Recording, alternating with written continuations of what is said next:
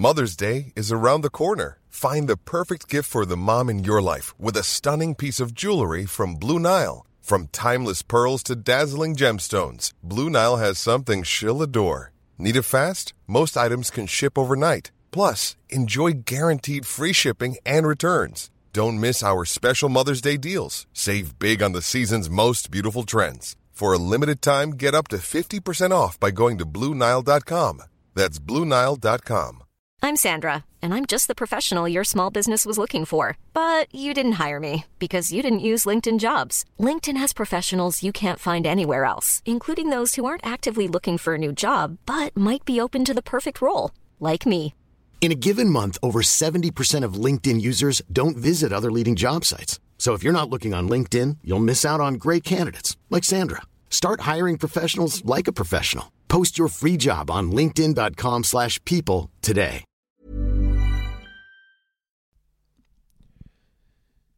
Hello, and welcome back to The Shift. It's Des here. Katie's not with me today.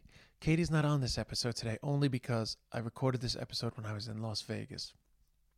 And we've done a lot of stuff about non-monogamy and polyamorous relationships, but we haven't talked about infidelity, being cheated on, believing in being faithful, and the hurt when that trust is broken.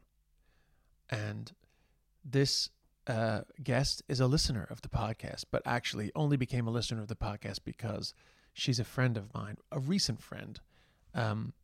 We met in Chicago. Not a love interest, by the way, just somebody that was at a show in Chicago. And we sort of hung out a bit that weekend. And she's a teacher, and she's very articulate. But we were having breakfast in Las Vegas, and I had not intended to record an episode with her, but she was telling me, like, very honestly about what happened with herself and her husband, and how it affected their family. They have 2 children, and I just asked if she would be interested in telling her story for the podcast, and she was very willing to do that. So this is her story. It's very honest. It's, I was gonna edit right into the, I guess the period of time where the infidelity began, but I'd rather you get a flavor of their relationship and who she is. I don't use her name because I feel like, because she's a teacher and she's not in the public eye and doesn't have a desire to be in the public eye, then really we don't gain anything from anybody having the opportunity to fucking troll her or do the horrible things that people do online. So I think there's a freedom in her anonymity. So for anyone who's ever been hurt, or anyone who is curious about the hurt that maybe they caused somebody else, I highly recommend you stay with this episode. And I'll talk to you after the app. How did you meet? You just randomly met? So I'm a teacher, and I was doing curriculum design for my school. I'm a French teacher, so I was in France. And at the time, there was a bookstore called Virgin Cafe that is no longer in business anymore, but it had a cafe attached to the bookstore, and they had CDs back when they sold CDs. And so I was just going in there trying to find authentic materials that I could teach vocabulary, but that wouldn't be terribly difficult for my students to follow and would have cultural significance. So I would go in there every day and grab a bunch of stuff, and then I'd sit down at the cafe, and he was the manager of the cafe. Wow. That's romantic. I mean, yeah, that's just scratching the surface. And it was very romantic. But at that time, too, even though we met and we had these great conversations and we're definitely kindred spirits, I remember telling him, like, look, I want you to be part of my life forever. So I think we should just stay friends. So you're still a little cautious because of your previous scenario. I mean, yeah. So I felt already at that time, because that time I was almost 30, and I already kind of had lost hope and the whole idea of true love, and that could go the distance, and that euphoric feeling in the beginning, how it fades. Yes. And I was very well aware of that already at that time. So I thought, this is someone who I want to have as part of my life forever. And so why ruin it with love? Well, yeah. Well, we're not going to have sex. Yeah. So you weren't sleeping with him? No. Mm-mm. Were you even like fooling around, or was it literally just plutonic, flirtatious? I mean, there was definitely some sparks. Yeah, there was, I guess, a little fooling around, but no, we didn't have sex. And then I was just totally resolute, like, we're going to stay friends. And back then we did email. We didn't have social media. And we emailed each other every day for 5 or 6 months. Right.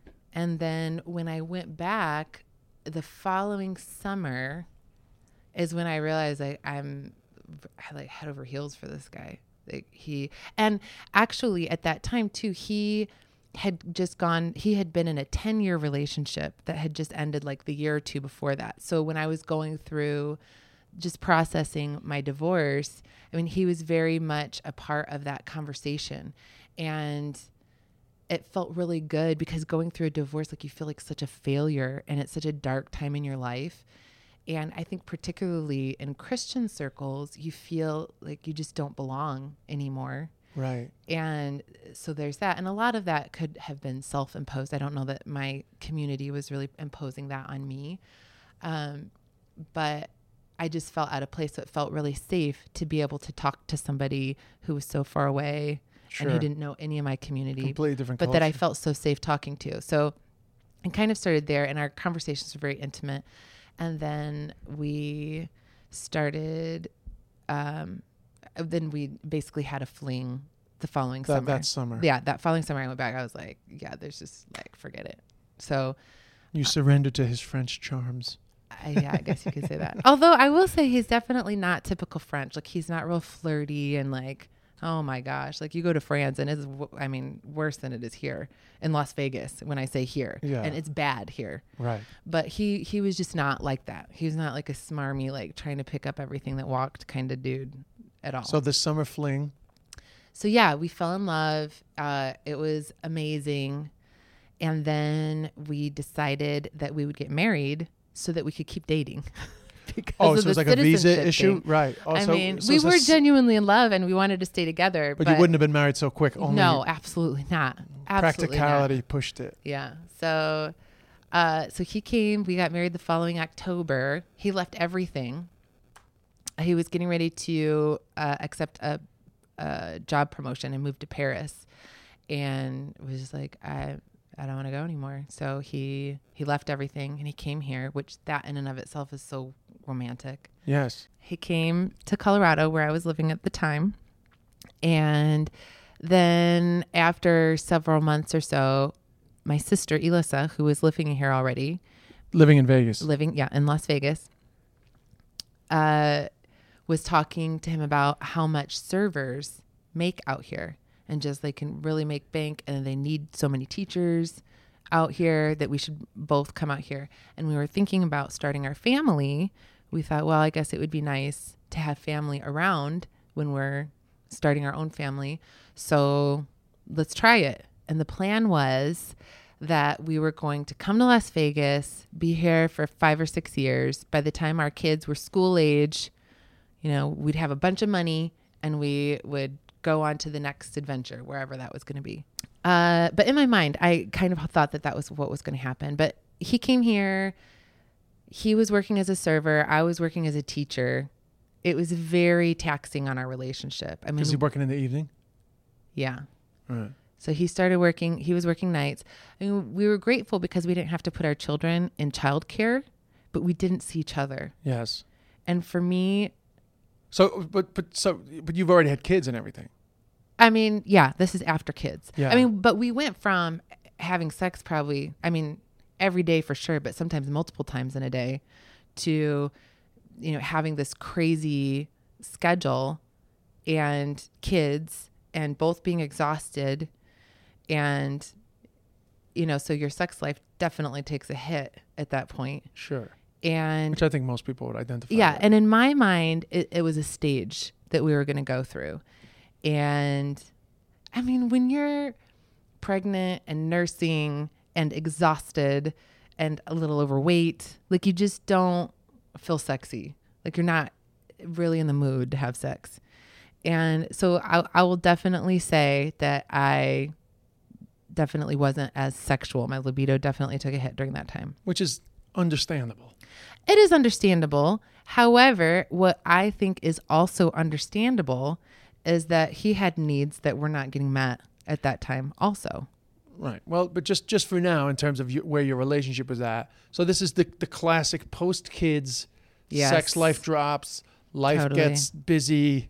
Our life was very busy. It's like we'd Relationship. high five each other and then the other one would leave for work and that'd be it. And it was kids and work and But he was happy not in getting the enough States? sleep.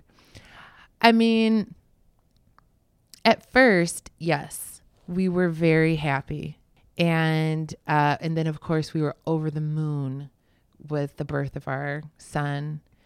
And he was just so present. To this day, he's an amazing dad.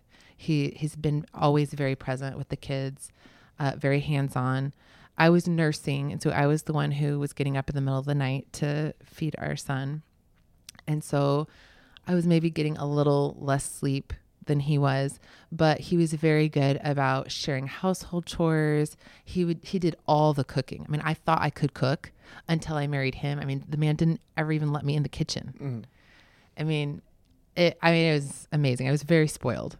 So yeah, so as far as you were concerned, you I thought he was happy and I was over the moon, like so happy. I was really happy. so then you had a second child. We had a second child and our kids were very close together in age. They're only 14 months apart. Nearly Irish twins, as they say. Yeah, exactly. So, So that's a lot.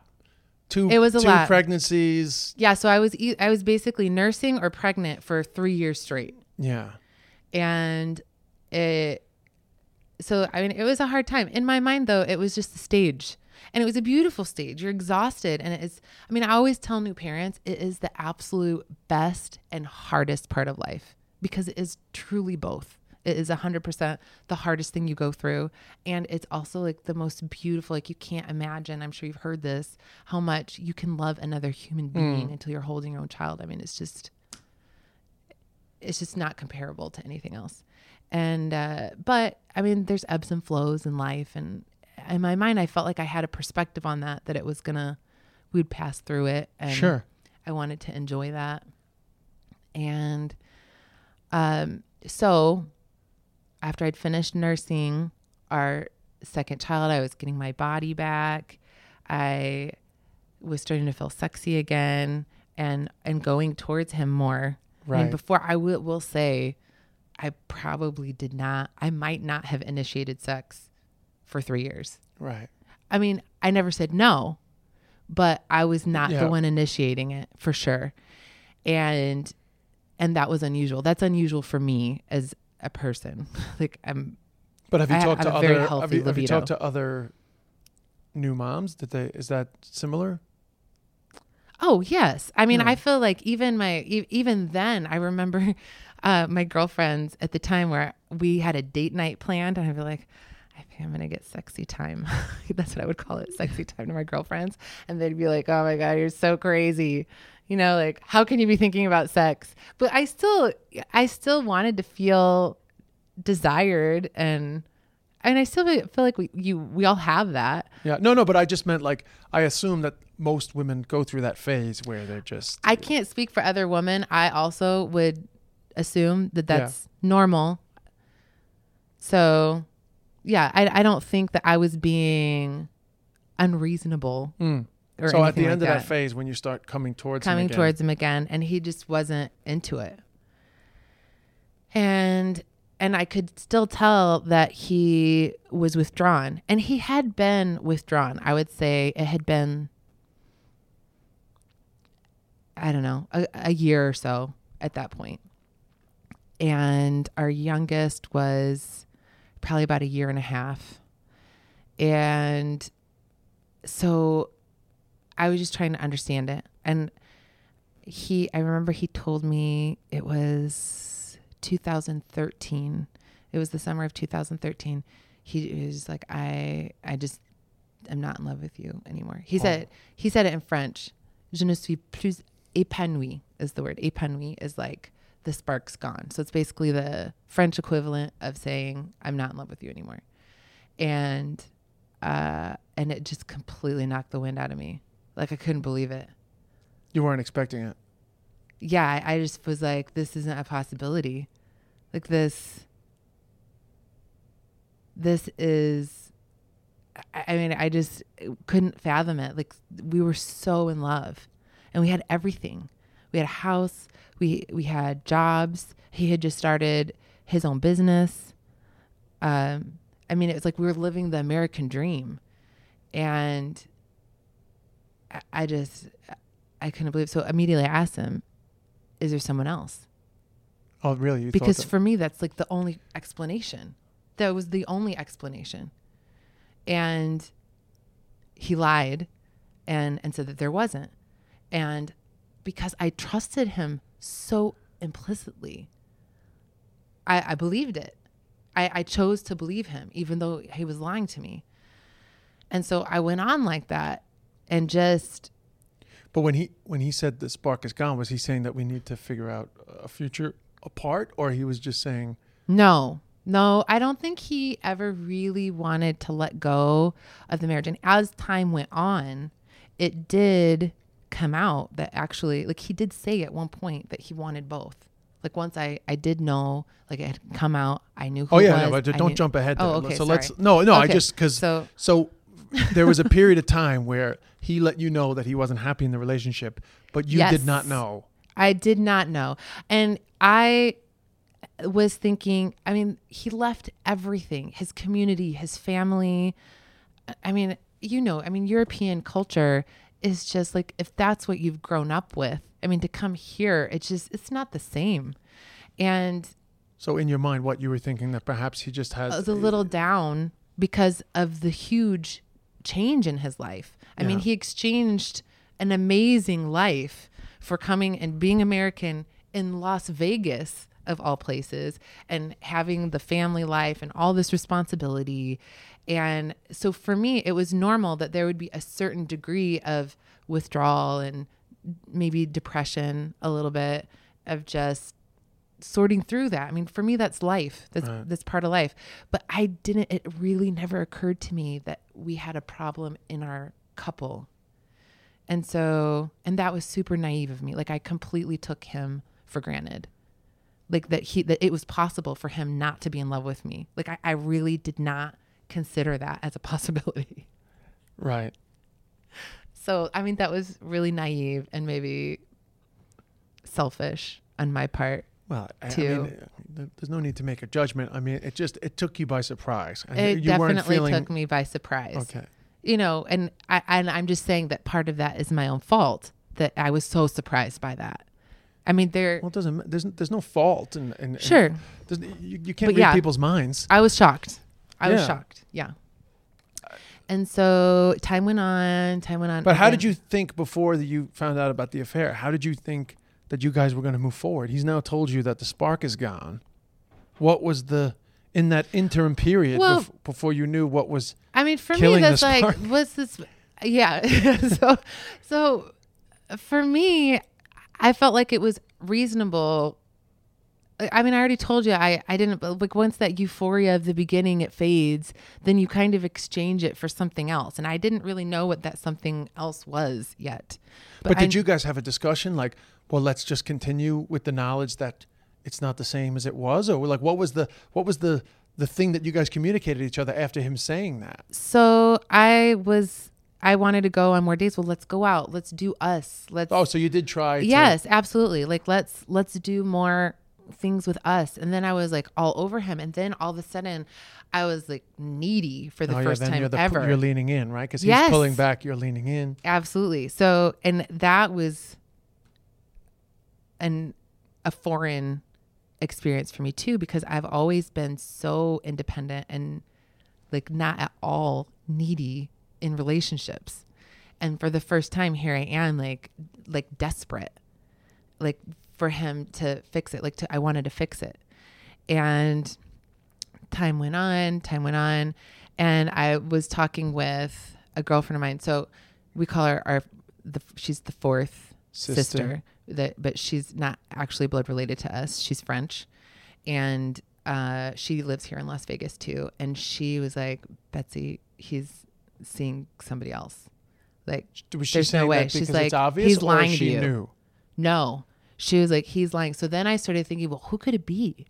Like, I was like, who could he? I mean, he's so busy all the time. She's like, it could be anyone. And we started like brainstorming, like, who could it be? Who could it be? And so time went on. And so he told me, I guess, that he wasn't in love anymore. It was maybe May of 2013. And then it was on our anniversary in November that he finally told me who it was. Oh, so he came out and said, I'm having an affair. Yeah. I mean, through many conversations, more or less. I mean, he didn't come out. I was pressing him and pressing him and pressing him. Yes. And so finally I just got him to admit.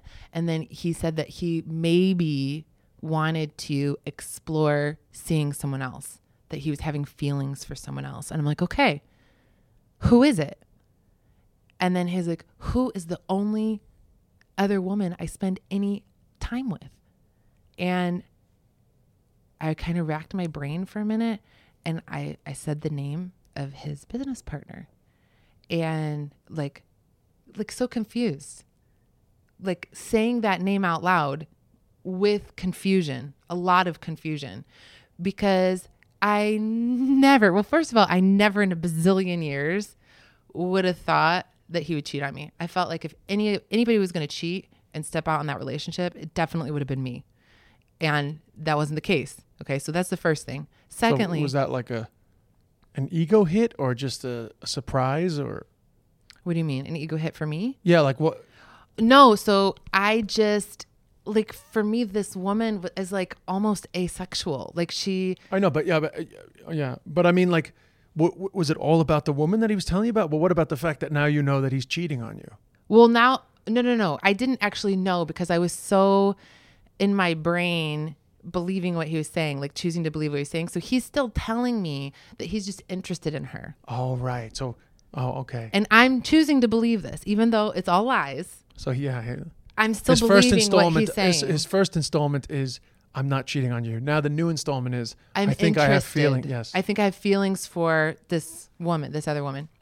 And I'm like, okay, all right. And I'm digesting that. And I'm sure I had like a look of disgust on my face. Like, this woman is just not attractive at all. Like, I was never, ever even remotely threatened by this woman. Yes. And so I was very confused, but trying to be understanding. And then time went out. So then, of course, I told my girlfriend, Em, about it. And she's like, that's who it is. He's cheating on you with her. That's who it is. And so then gradually I started pressing him. And then finally he tells me that they kissed. Oh, he's still only saying yes. That? And each time Emma's like, are you kidding me right now? Like, just how naive I was and desperate to believe what he was telling me. But no, it was just, it had been going on. It had been already going on. And so I guess I'm going to jump ahead a little bit because. Well, yeah, just I want to know when was it that you now know this guy has been having an affair and lying to me? That, I mean, gosh, when I admitted it to myself, yes, it was probably a year. It probably was a year. I would say since the spark, quote unquote, was gone. Since he told me he wasn't in love with me. And did he ever come clean and say, I've been having an affair that entire time? Did he ever actually come clean? I mean, not really. He just didn't deny it. Years later, after I had put all the pieces together, when I would say things, he wasn't denying it, and he wasn't trying to deny it. Because I already knew, I put the story, when I accepted that he was lying to me and figured out that I needed to put the story together on my own, I did that and just did the timeline in my head of the breakdown of everything, like when things started happening, and just going back and remembering situations. But what was the feelings when it was you could no longer, like, I guess you're suggesting you have some sort of self-imposed naivety or something when you finally let that drop. Okay. What was the feeling? I mean, I ran the gamut. I mean, Were you angry, like throwing plates angry? I mean, there was one night that I really lost my shit. And it was just because he was lying to me more. I knew he was lying to me more. And then he's like, I'm not going to talk to you about this anymore. He goes up to our room and he closes the door. And that's when I was like, oh, no. Like you are the crazy one. This is not going to happen. And I went in there and then I definitely went crazy on him. I was like throwing books and like crazy, like throwing hard objects at him, like whatever was around at him. I yanked the covers off the bed because he had gotten in bed. I yanked the entire quilt off the bed and I just started throwing things at him, like hard objects. I apologized for it the next day, but yeah, that was the one time that I like really lost it. I couldn't take it anymore. I snapped. Yeah. And this is a couple years into it at that point, but I guess it's too. frustrating. I can understand there's so many things going on, but the fact that you had this period where you start coming at him and you really like, you almost open yourself up to that deeper sense of needing him. Yeah. And the whole time he's stringing you along with these lies. I mean, that is frustrating. Yes. Okay. Another layer of this is actually, I don't know how much detail I really need to tell you. There's so many crazy things. Like there was at a point that she and I were texting each other pretty regularly, actually. And she has a substance abuse problem, like huge. And she would get drunk and she would text me, "You've ruined my life. Everyone thinks I'm a whore because of you," like stuff like this. And I would respond to her with such grace. Like, I wouldn't engage in it, basically. And eventually it calmed down, it tapered off. But I mean, there's so many levels of crazy I happen. just want to ignore her for a while, just because she's clearly, I mean, it doesn't like matter. a Yeah, nut. it doesn't matter. But I mean, just in terms of, so what happens then? Is that the moment where you say, "Get out of my house"? So no, actually at some point, well, I told him like, well, I can't do this. Can you please stop? I mean, can we have a family? All right. Oh, right. Yeah. No. Yeah. So you didn't come at him with, "It's over." You came at him with, "Can we have a family?" Yes. Which I think is actually, in retrospect, the worst thing you can do. If someone is lying to you, like straight up being deceitful to you, and you know this is happening, like in retrospect, I should have just called it and be like, "Please go." And I should have been done at that point. But I was so pathetic. I was just like, we have a family. And in my mind, I really had this blueprint of what life was supposed to look like. I'm like, this is the father of my children. The only life that I can be happy with is with this man. Like, that's really what my thinking was. And then I saw that wasn't happening. And I went into a horrible depression. Like I would, during my prep at school, so teachers, they get in like an hour. So basically a class period of preparation where you can grade papers, do your planning, your lesson planning. And during my prep, I would literally lie on the floor underneath my desk and just sob, like for the entire time. And I remember having times where I couldn't stop crying, where the kids, sorry, I haven't gotten emotional about this in such a long time. I had a bucket of Laffy Taffy in my classroom, like a candy. Right? Yeah, the candy. So that when I would start crying, because it was like vomiting, like I didn't know when it was going to happen. I'd be in the middle of a lesson, and I'd just start crying for no reason. And well, I mean, for reasons, but I didn't know when it was going to sneak up on me. So I would get the Laffy Taffies out, and I'd give everyone a Laffy Taffy, and I'm like, "Who wants to share a joke?" And I would tell the kids, "Hey, look, everybody goes through hard times, and I'm going through a hard time. I know you guys go through hard times too. But the important thing is to pick yourself up and just go through it. And so if anybody wants to tell me a joke, that would be fantastic." Because you just needed a distraction.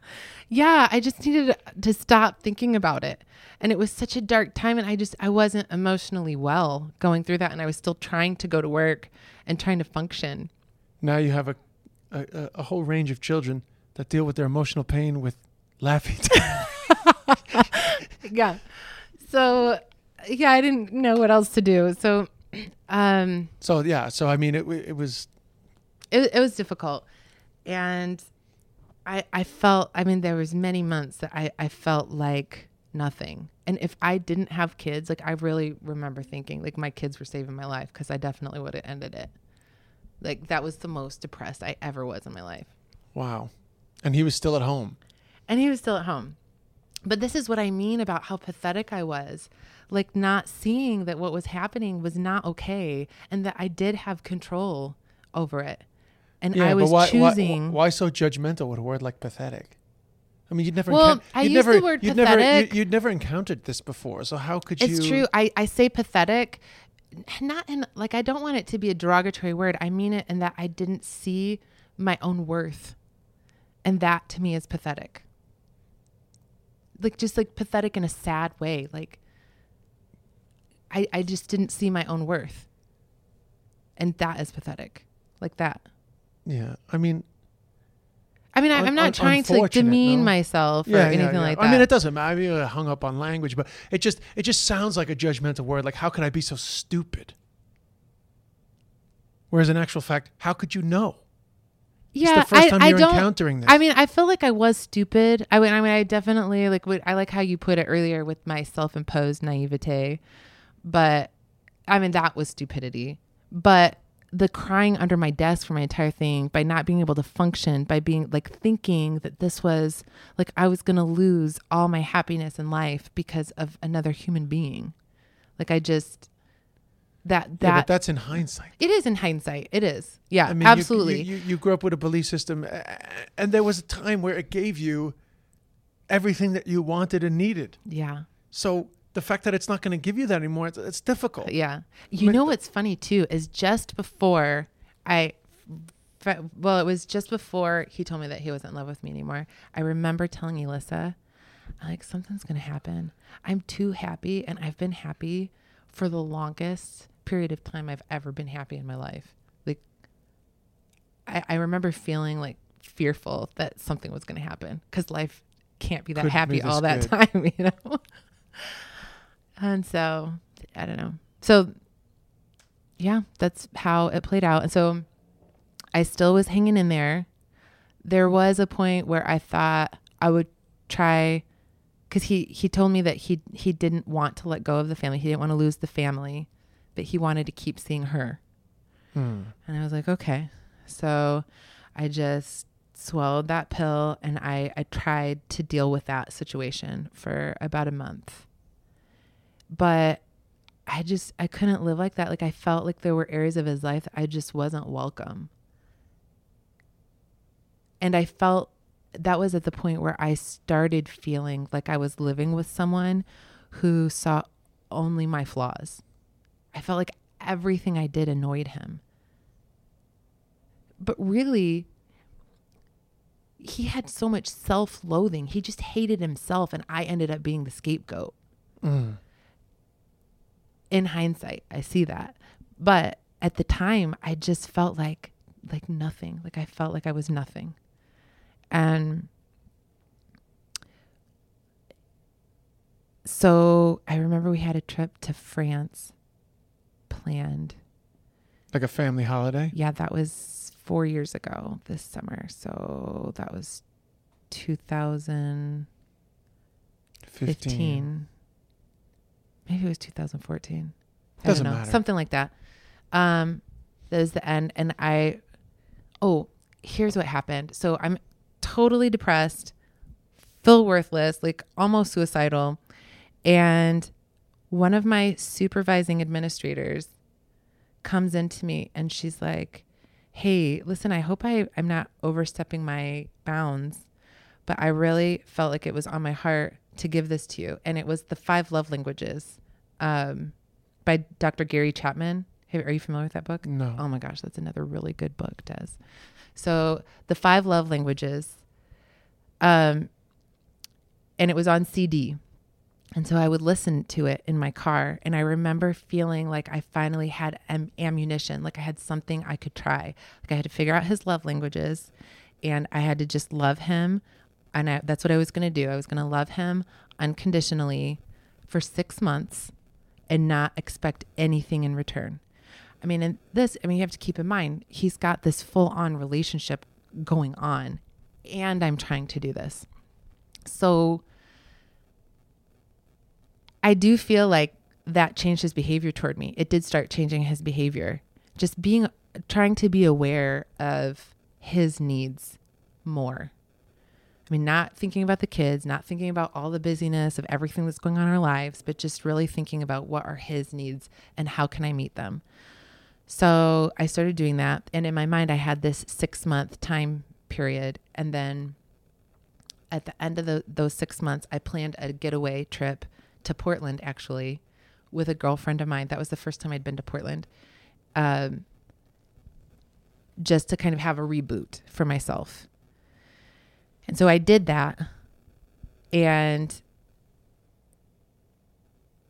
I told him that when I got back, that I needed a decision from him. That when I got back from this trip from Portland and before we left on vacation, that I needed him to decide if he was going to choose to make our family work or choose to hang on to this thing with her.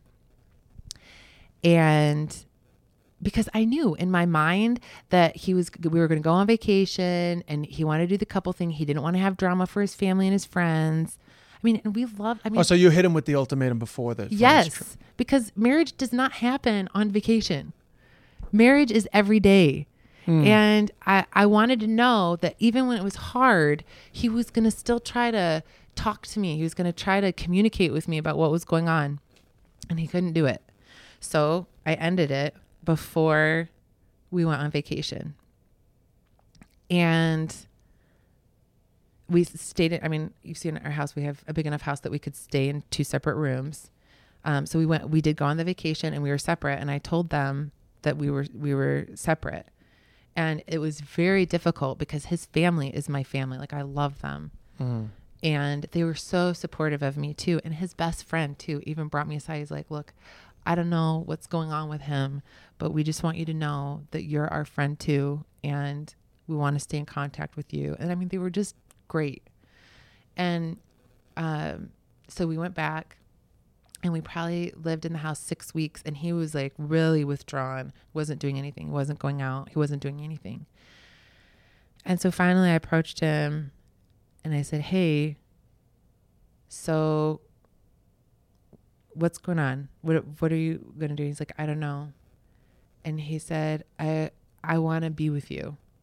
And this is after I'd already ended it. And so this is why I'm thinking if I had just walked away in the beginning, maybe I could have saved my marriage, because maybe he would have realized, okay, what I'm doing is wrong and I need to turn it around.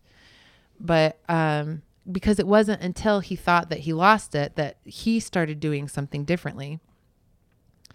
And so I had a conversation with him. I said, okay, well, it's true that it's been a long time now since the two of us were both investing in this relationship at the same time. Is that something that you're interested in? And he said, yes. I said, okay, well, when would you like to start? And he said, yesterday. And I thought, okay, well, that means we have to go to counseling, which he had refused up until this point. Mm-hmm. And he was just blowing smoke because we did go to counseling at that time, but it's like he was just buying time because what was he buying time for? That's what having to make a decision. He didn't want to have to make a decision. He wanted to continue both for as long as he could. Right. So he was buying time to be able to do that longer, I guess. I don't think he ever saw an end. So we did go to counseling. A couple of different therapists. We went to a hypnotherapist, actually. That was very interesting. We both saw her separately.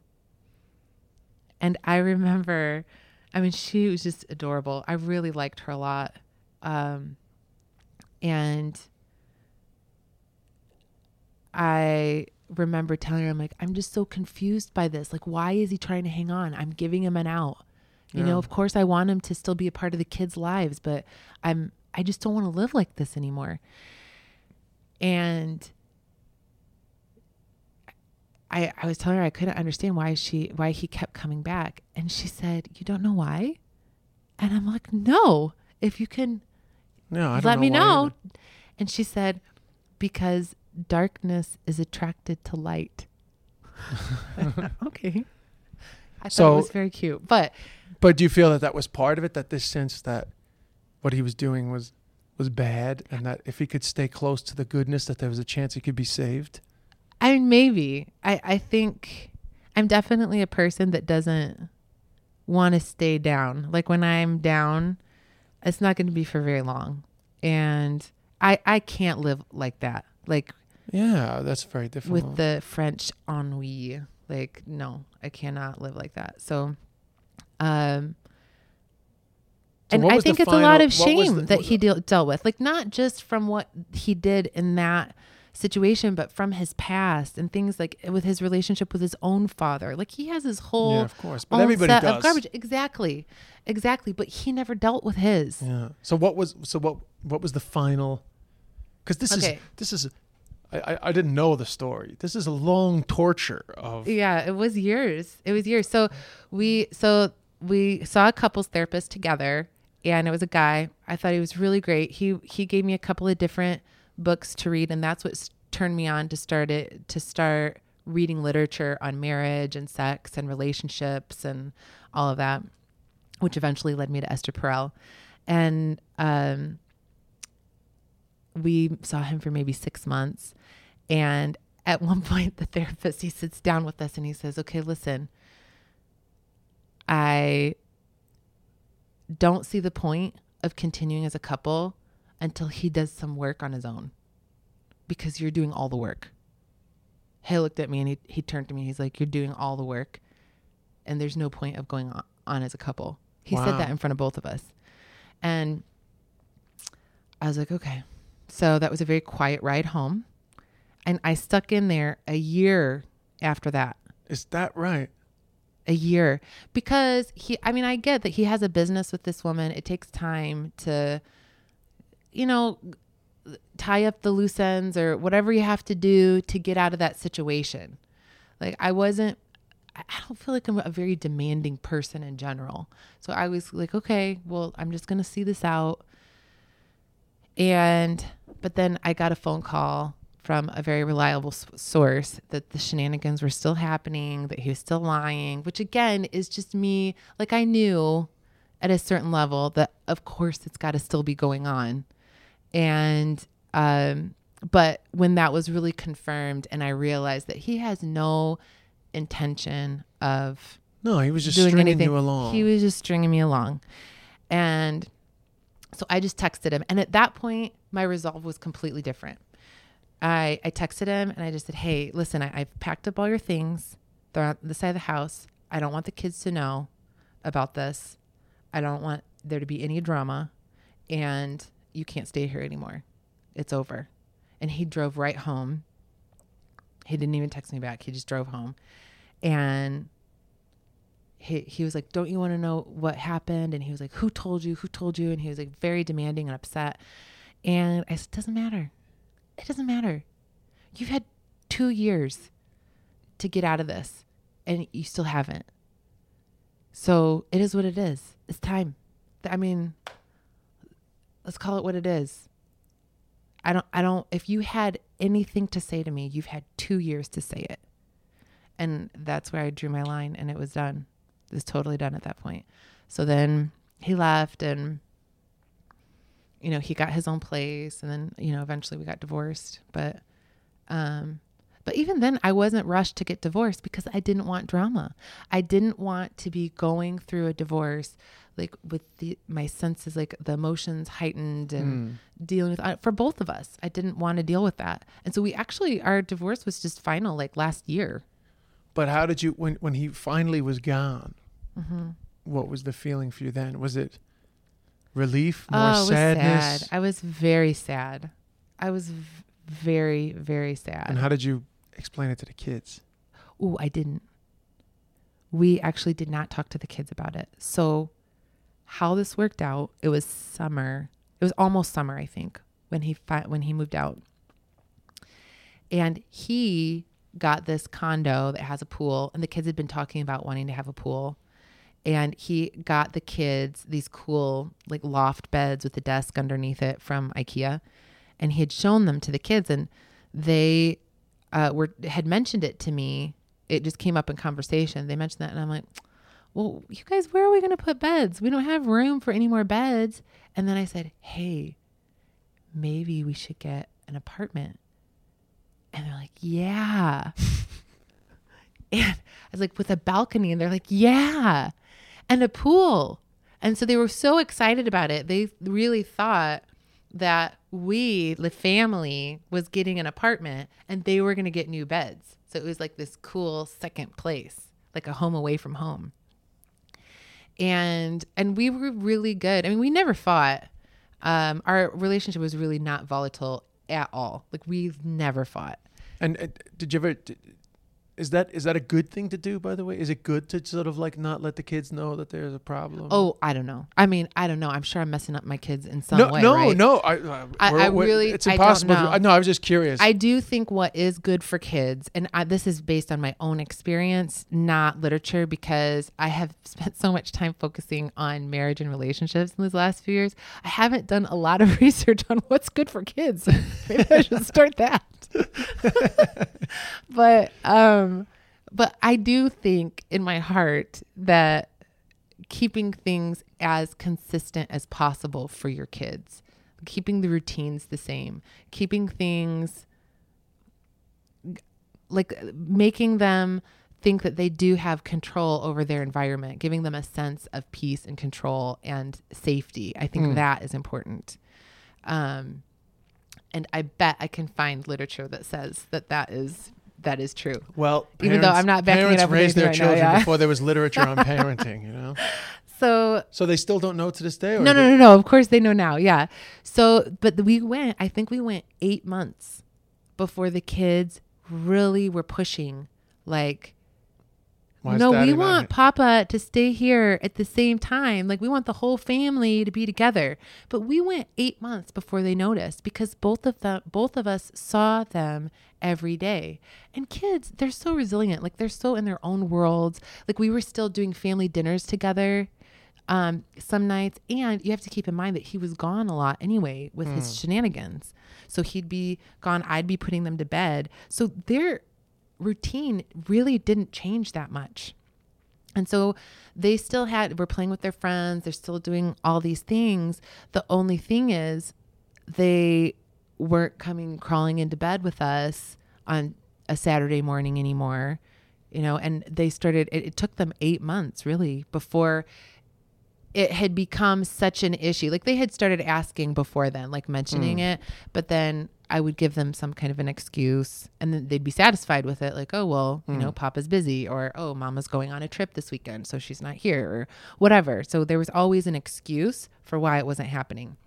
And then finally, after 8 months, it got to a point where I was like, okay, I mean, I never lied to them. He didn't lie to them, but we were just able to put it off that long because of how calm we kept things.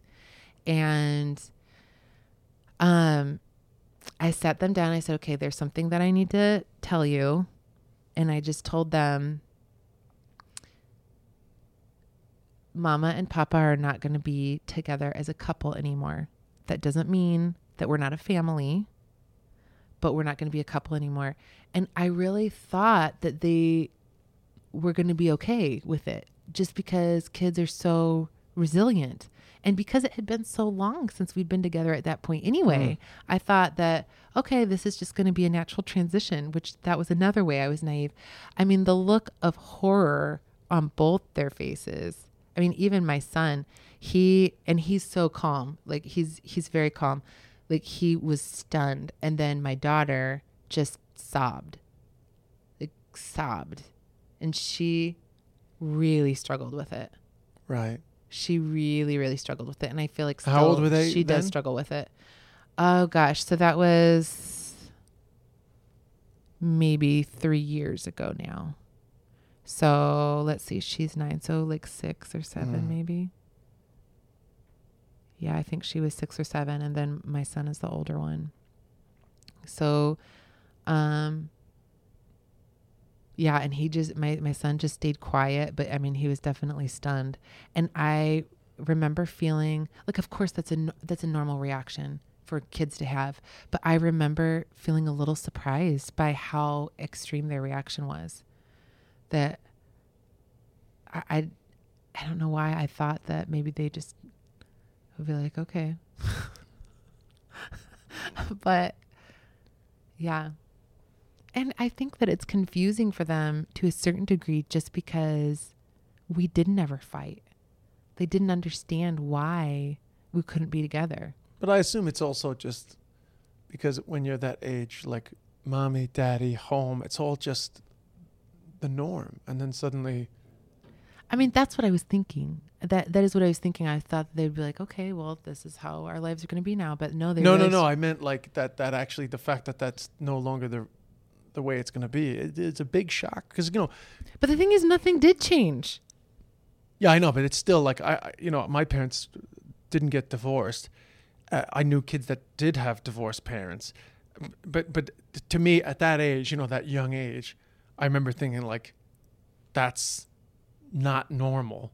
And what For we people to have be is divorced. normal. Yes. And I Yes. felt in a way, lucky that we had, because it would just seem weird to me if it wasn't the case. So I think no matter how smooth the transition is, it's got to be a difficult thing for a child because sure. children don't know much, but they know that mommy and daddy are home, and and obviously non-traditional families, like I'm not suggesting that, but like your kids knew that as the norm, and now that norm changes. And that is a big transition. I do think that all kids want their parents to be together.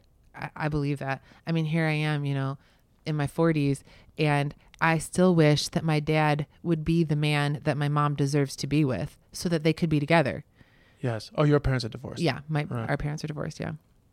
So, but anyway, they did have a hard time with it, and rightfully so. I mean, divorce is a traumatic thing.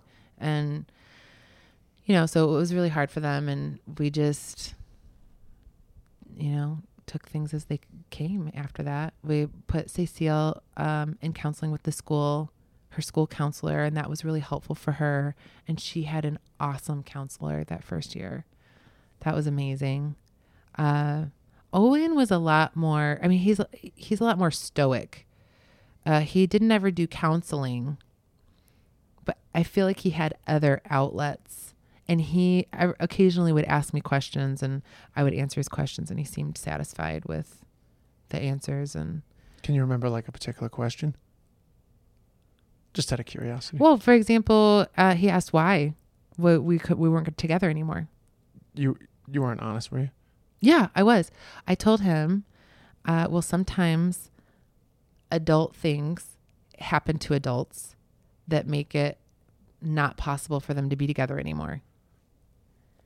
And they understood adult things already. Like, what kind of bullshit is that? No, he knew. I mean, he knows that, alcohol, that's for adults. Sex is for adults. They understand the idea of things that are adult only. Right. And so I just told them it was an adult thing happened to us that made it not possible for us to be together anymore. So, and he seemed okay with that. Now, I will say, as they're getting older, they are curious. And my daughter has, just in recent months, asked me, I think this summer, she was asking me a lot of questions about why we weren't together anymore, because we still get along. We co-parent really well. Like, why can't you be together? And like really pushing me. And I said, well, honey, I feel like you're asking me questions that aren't really my place to tell you. I feel like these are things that you need to talk to Papa about, have these conversations with your dad.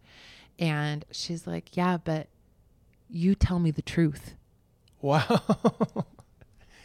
And so then what do you say to that? It's like, yeah, well, now you've hit the nail on your head. Your father's a lying pastor. Now you know what. You've learned something about your father that I learned a number of years ago, which is why he doesn't live here anymore. I'm like, you've answered your own question. No, I didn't say that, and I just told her, and I always will tell you the truth. So you did tell her that he met somebody else? No, of course Oh. not. But I just said you can't tell someone else's stuff.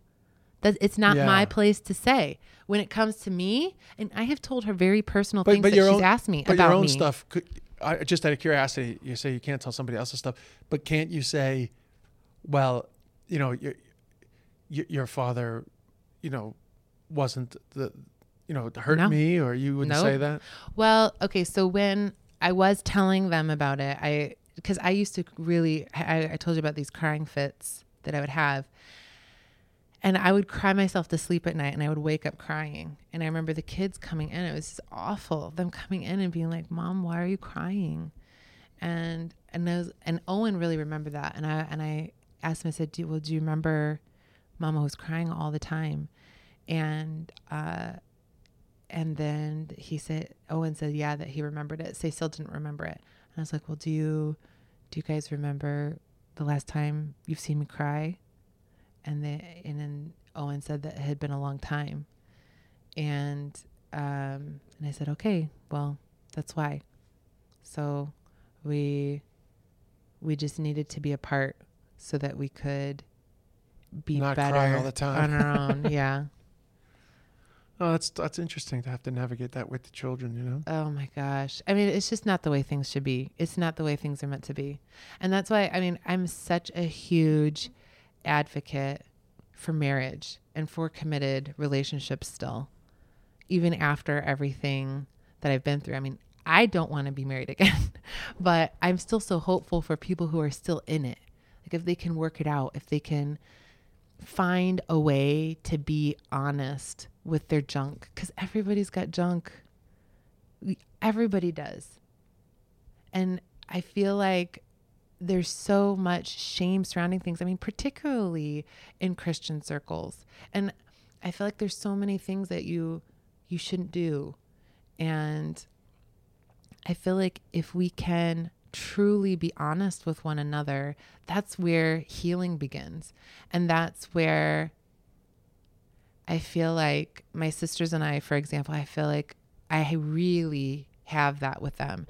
And it feels so liberating to have people in your life that you can be so honest with. But what do you think makes it more difficult to achieve that level of honesty with your husband or your partner? I'm not having sex with my sisters. No, I yeah, but that's what I mean. Like, why is it that it's so much harder to achieve? I mean, I think it's because of sex. I mean, I told you this before, that I think as soon as you start sleeping with someone, you increase the chances that they're going to lie to you by like 97%.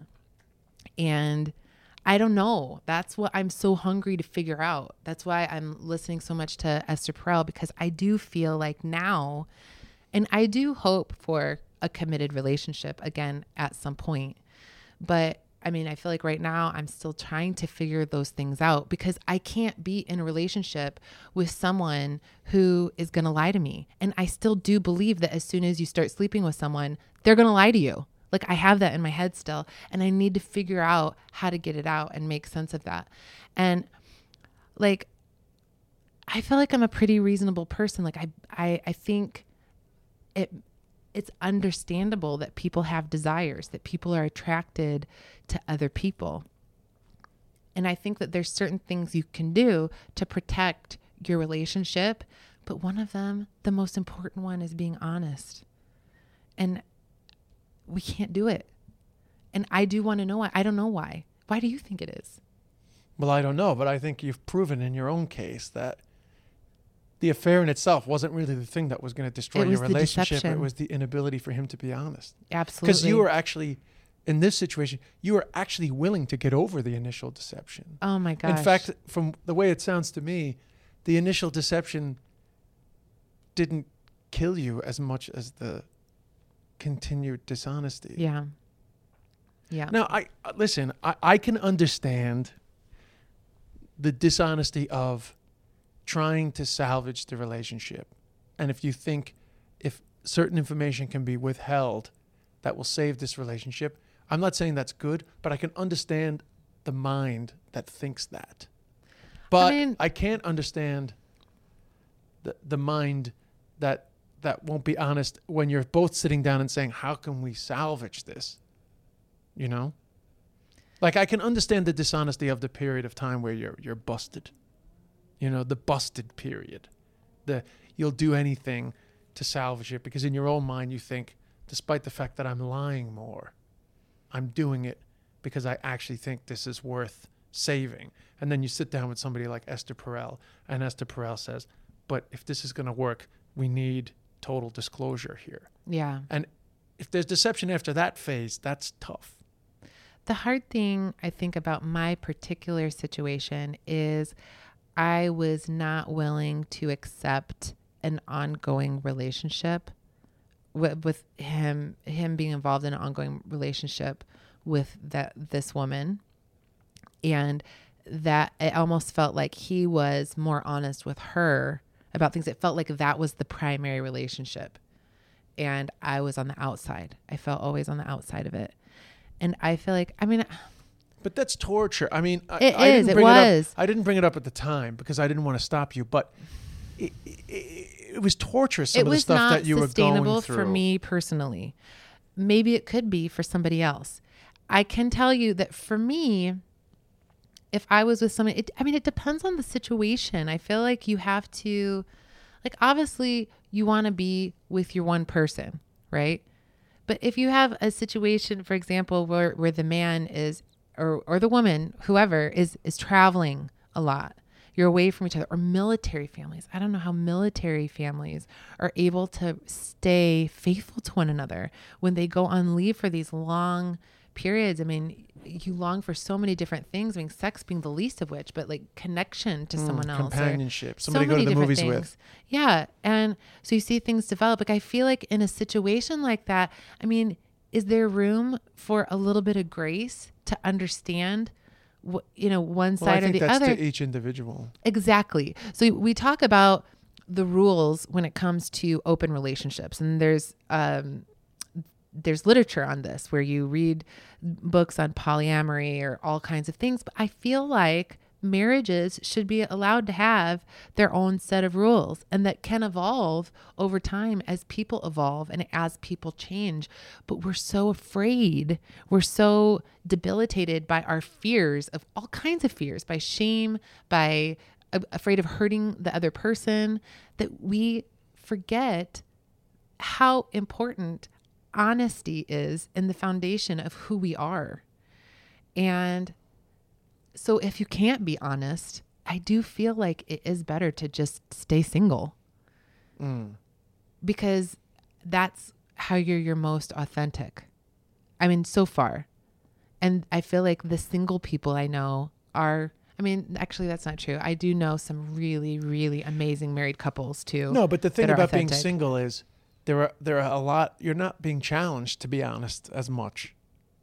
It's tough to be honest.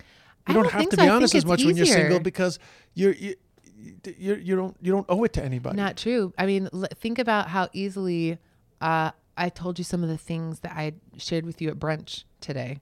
I didn't have to tell you those things. No, I know, but that's different. That's just you being open in relation to like our friendship. I don't mean it in that way. I just mean it's definitely, you don't owe it to anybody. But that's important. When it is. It's like, that's what Esther Perel talks about that, can freedom and commitment coexist? Yes. And I think you're hitting the nail right on the head there. When you're free to share, you do. When you have to, there's something that holds us back a little bit. Yeah, but also I think there's so much, and the dynamics are difficult because, it's like in a conflict situation, suddenly you're concerned about what you're going to lose. And, sometimes relationships do create that dynamic where you feel like, if I'm honest here, I'm going to lose out on something.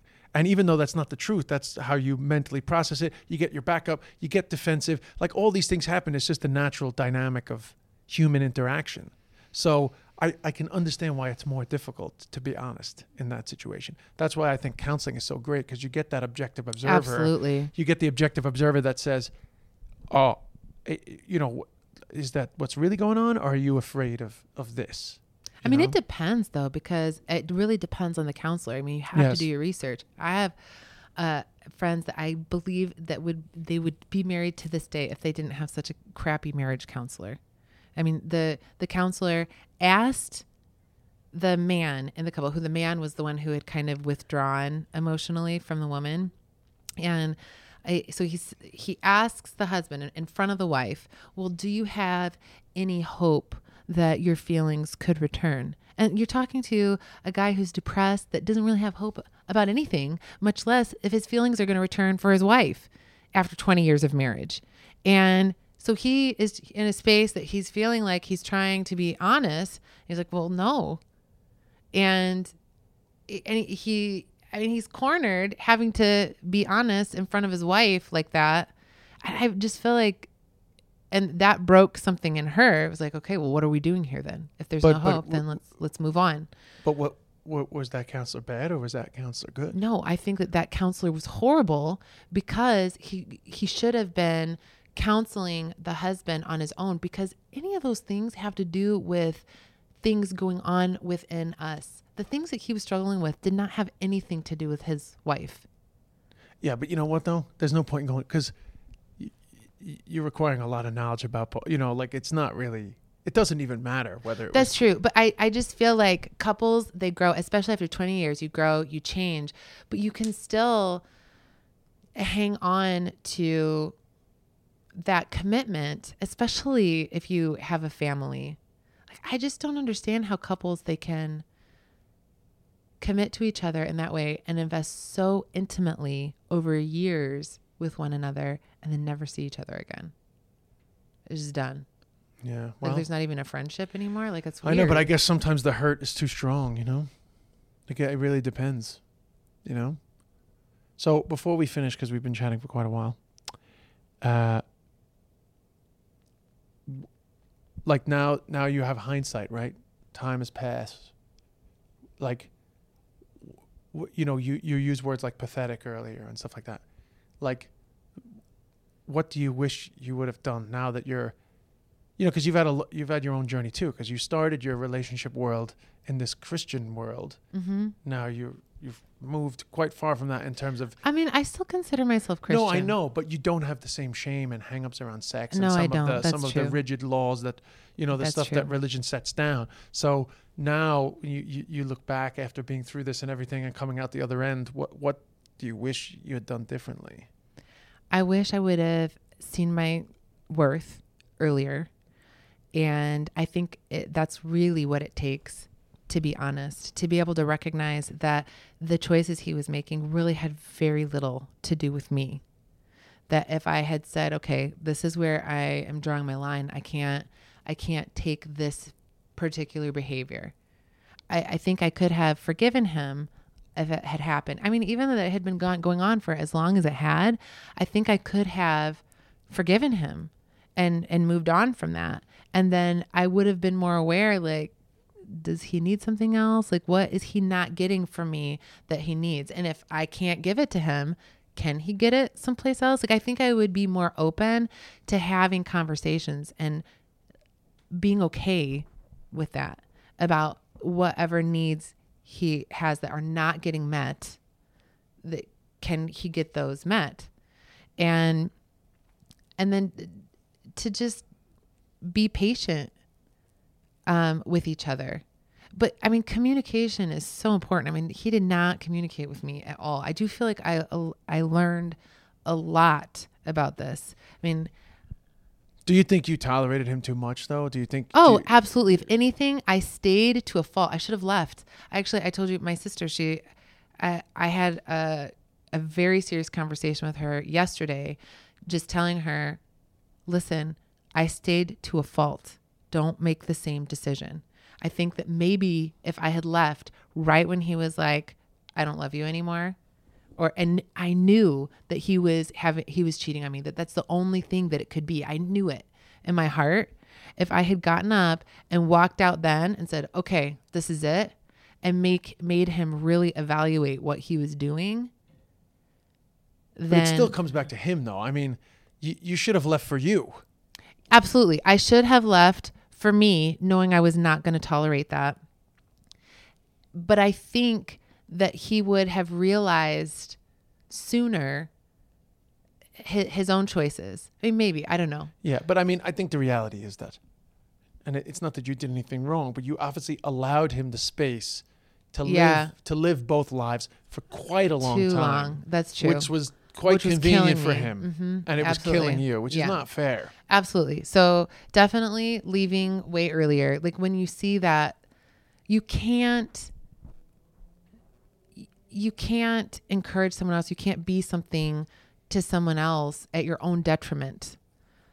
Like you can't allow someone to treat you that way. Yeah, because there's compromise in all relationships, but you can't sacrifice too much of yourself Absolutely. because there's no choice otherwise. And I then- mean, if there's no choice but to sacrifice parts of yourself, it can't be right.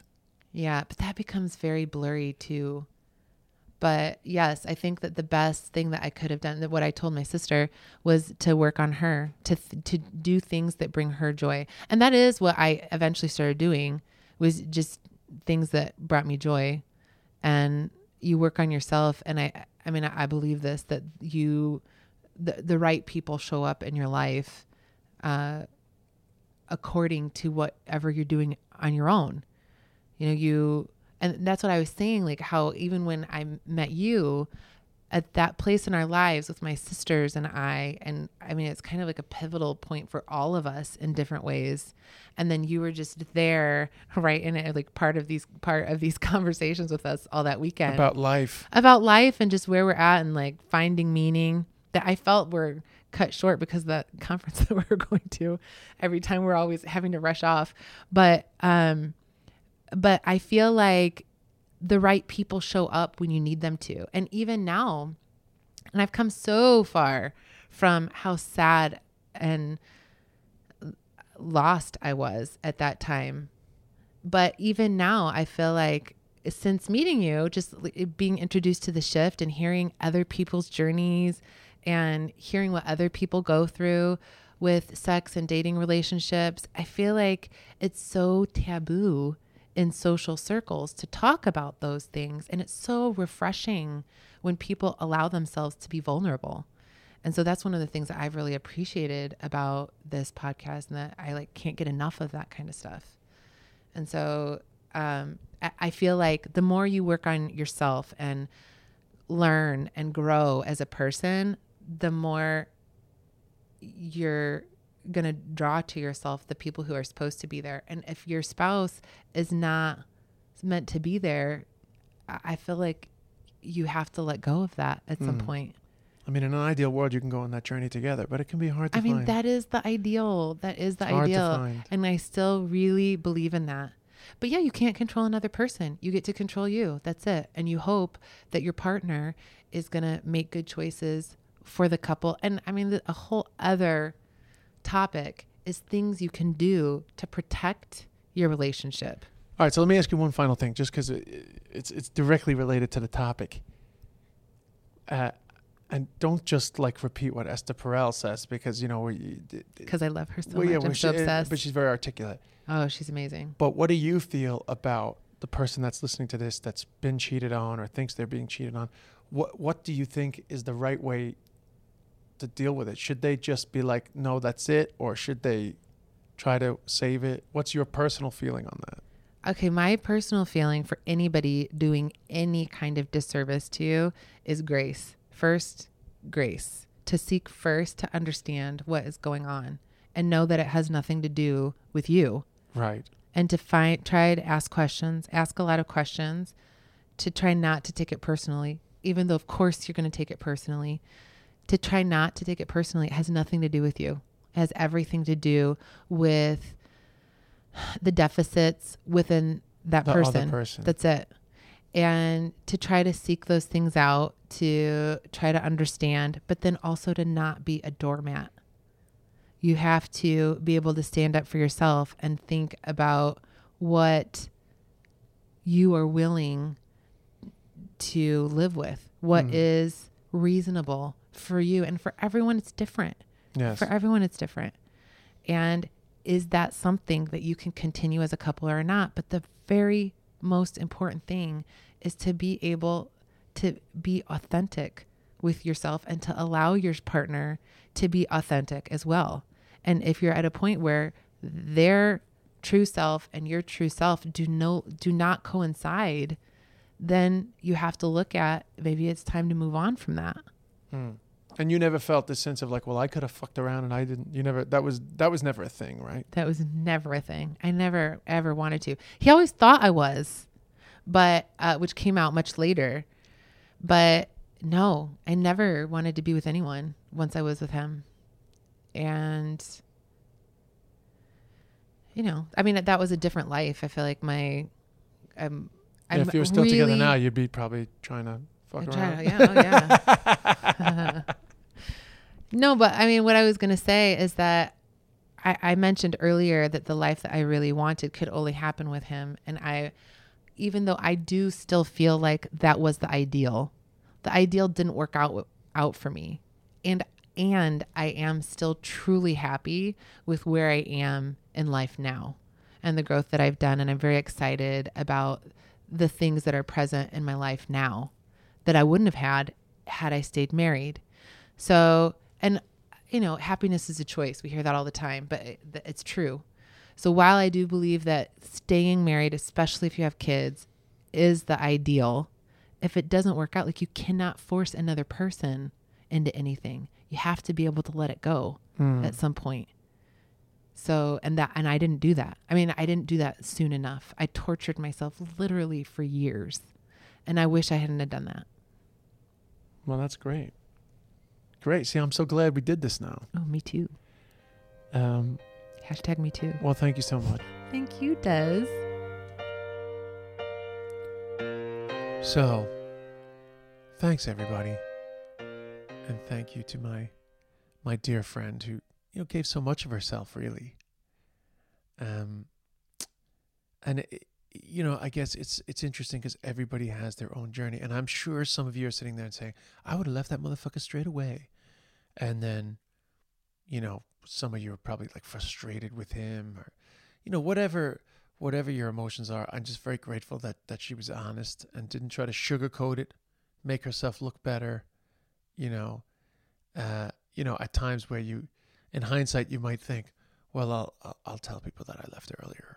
Or I tell people that I kicked him out earlier. You know, you can do things to make yourself look better. But, you know, it's very tough when you're sort of trapped in that emotional state. Anyway, it's okay to be back next week. We got some great eps coming up. Make sure to the usual, you know, hit me up at Des Bishop, at Katie Boyle Comic. If anybody has any questions, I can forward them on. So, you know, in relation to this episode. So just send them to me and I can forward them on to our guest. And that's it, really. If you're in Kilkenny this weekend, there's a very small amount of tickets left for the show. Katie won't be there. She'll be in Sligo, though. So Katie's on stage with me in Sligo Friday night, but that's sold out. And then Katie goes back to New York. But I still have a ton of shows coming up. Galway, Monday, Tuesday. I got Drogheda coming up. Tullamore. Ratoath. A lot of them are sold out. Blanchardstown, Dunleary, they're all sold out. I think Tullamore and Drogheda, definitely some tickets left. Oh, and Clonmel, very close to selling out, though. Might even be sold out because I got a report today. That's pretty close, but check that out if you're around there. And then the Mia Mama show is actually kind of on sale already, but I haven't put all the dates up yet. But some of the dates are on sale. So if you're interested in that. And that's it, guys. Thank you so much. I'll see you next week. Hey, it's Danny Pellegrino from Everything Iconic. Ready to upgrade your style game without blowing your budget? Check out Quince. They've got all the good stuff, shirts and polos, activewear, and fine leather goods, all at 50 to 80% less than other high-end brands. And the best part? They're all about safe, ethical, and responsible manufacturing. Get that luxury vibe without the luxury price tag. Hit up quince.com/upgrade for free shipping and 365-day returns on your next order. That's quince.com/upgrade. Ever catch yourself eating the same flavorless dinner 3 days in a row? Dreaming of something better? Well, HelloFresh is your guilt-free dream come true, baby. It's me, Keke Palmer. Let's wake up those taste buds with hot, juicy pecan-crusted chicken or garlic butter shrimp scampi. Hello Fresh. Stop dreaming of all the delicious possibilities and dig in at HelloFresh.com. Let's get this dinner party started.